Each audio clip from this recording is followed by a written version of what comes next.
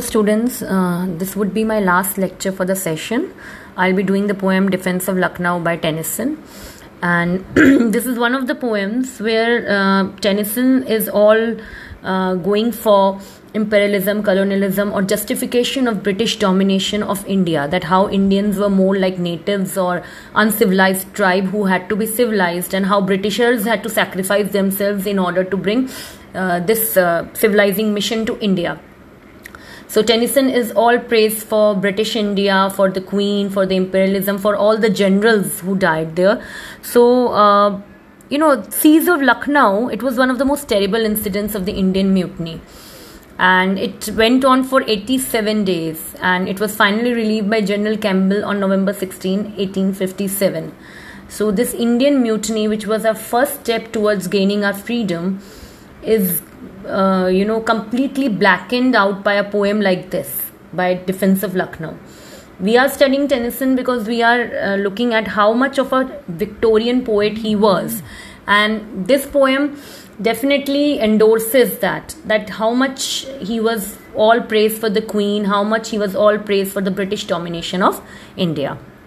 Now, for the poem itself, in the poem it starts with, "Banner of England, not for a season, O banner of England, hast thou floated in conquering battle or flapped to the battle cry.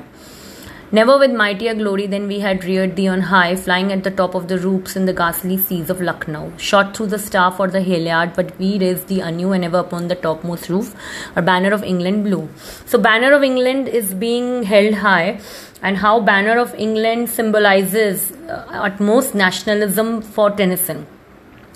So he says that he's so proud of the flag of England, which has always floated in battles, or which has always come for the battle cry. But this time, when the mutiny was, mutiny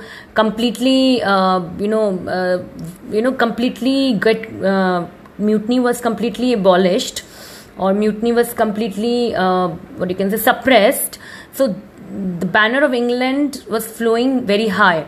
It's like Tennyson is saying that it's a matter of pride that we are able to suppress, or we are able to defeat all these uncivilized races. So banner of England is flying at the top of the roof in the ghastly seas of Lucknow. So in the fort of Lucknow, the banner is now flowing high because we have defeated the Indians.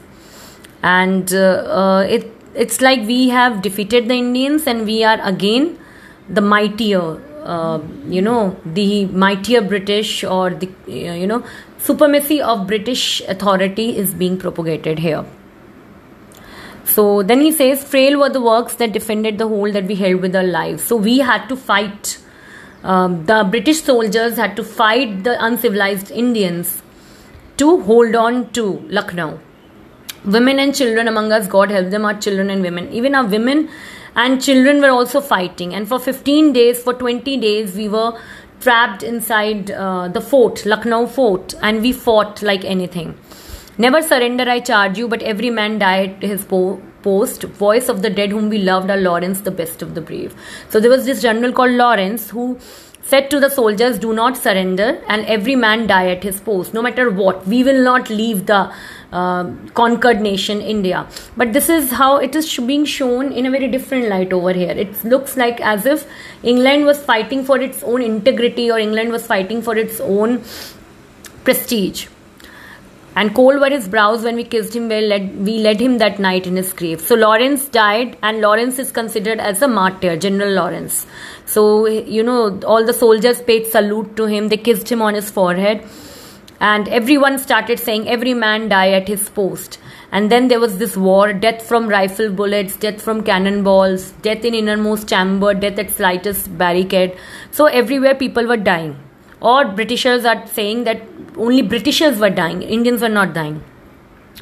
So death while we stood with the musket, death while we stooped to the spade, death to the dying, wounds to the wounded. So people were dying, people were getting wounded, and hospital walls were crashed into, shells, and, lots of shells, and,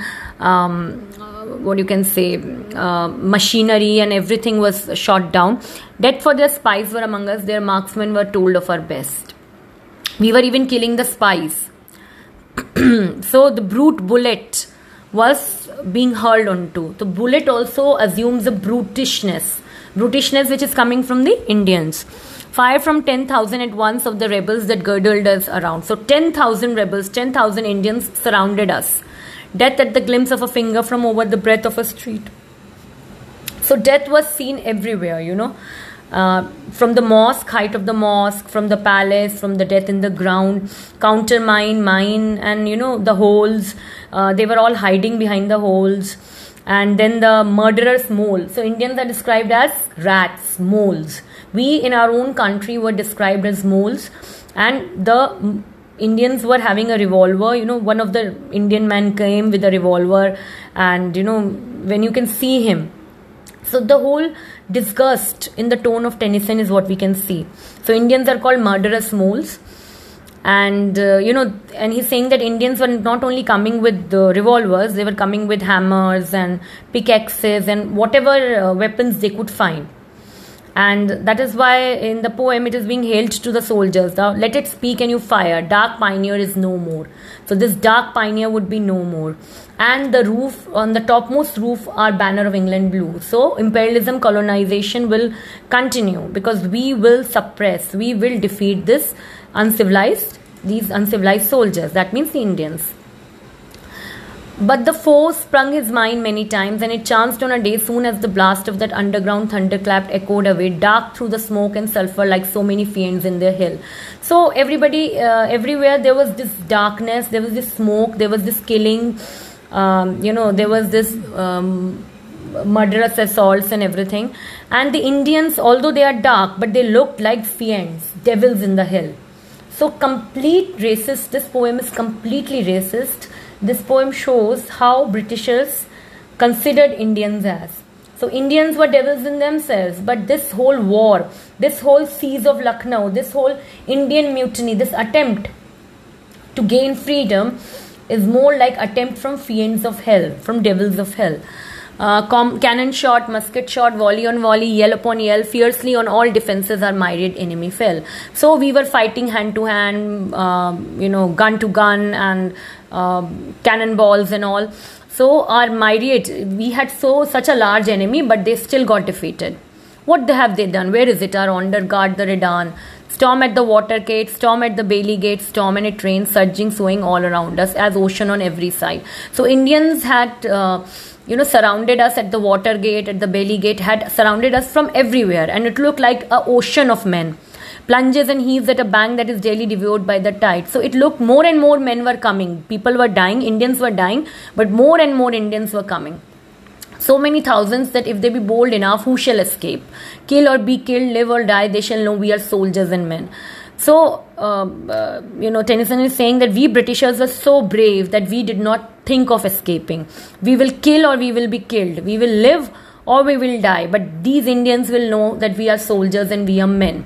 So, complete nationalism for Tennyson, or patriotism for Tennyson, or you can say he was buttering up to the Queen. So, ready take aim at the leader, their masses are gapped with the grape. Backward they reel like the wave flinging forward again, flying and foiled at the last by handful they could not subdue. And ever upon the topmost roof a banner of England blew. So, he's saying that we were fighting like anything, we were countering like anything. And they had to, retreat like waves which retreat, but still they were coming on and on. But so many Indians were there, but they could not subdue the handful of Britishers. So we were the great heroes. Our soldiers were the great heroes that we could not be defeated. Handful of men as we were English in heart and in limb, strong with the strength of the race to command, to obey, to endure. So we are the Britishers. God has given us the authority. God has given us, God has made us to command, to make people obey us, to endure. So we were English in heart and limb. So how dare the Indians, who could they really think that they can defeat us and drive us out of their land?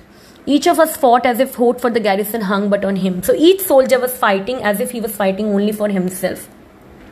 We were every day fewer and fewer. There was a whisper among us, but only a whisper. Children and wife, if the tigers leap into the fold unaware, every man die at his post, and the foe may outlive us at last. Better to fall by the hands that they love than to fall into theirs. So women and children were instructed to kill themselves if their men died, if the Indians were able to enter into the fort. So women and children were advised not to stay on, not to live on, and kill themselves, not to fall into enemies' hands. So clove into perilous chasm walls or poor palisades. Rifleman, true is your heart, but be sure that your hand is as true. So Tennyson is invoking the whole heroism lines here.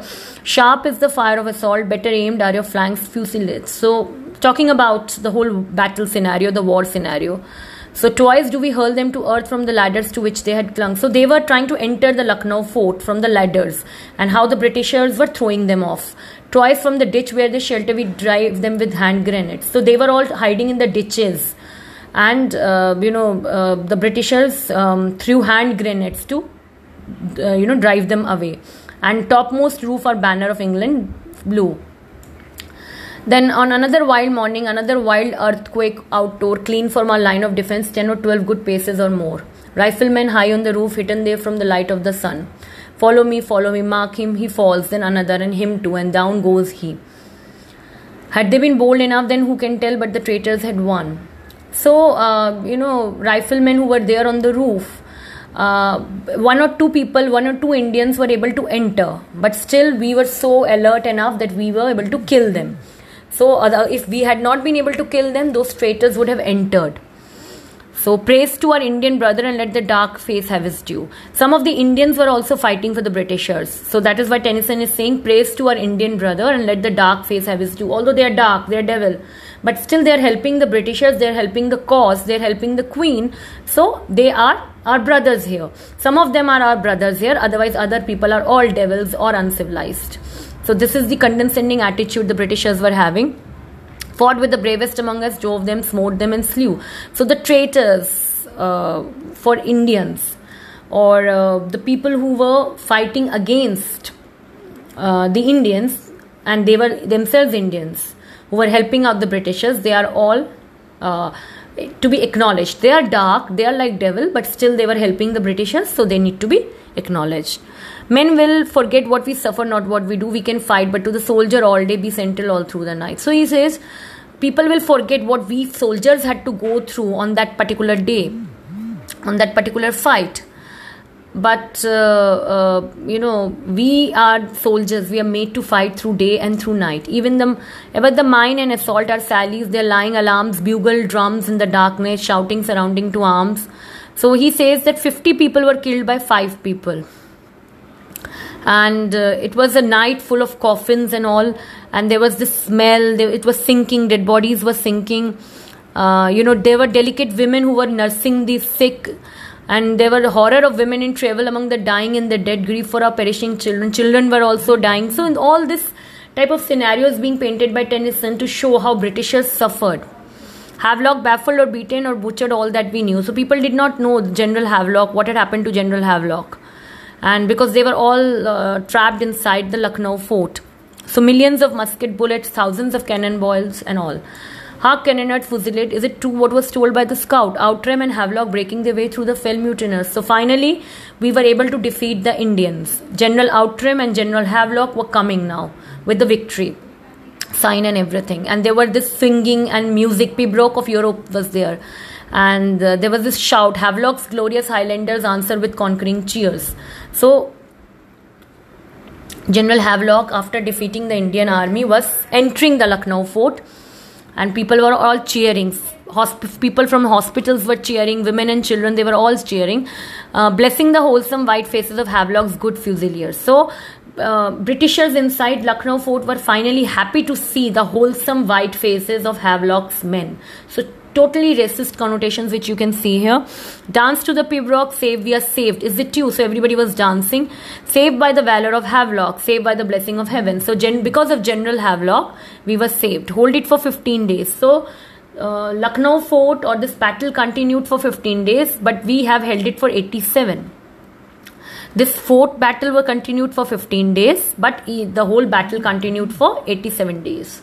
Only the fourth battle continued for 15 days.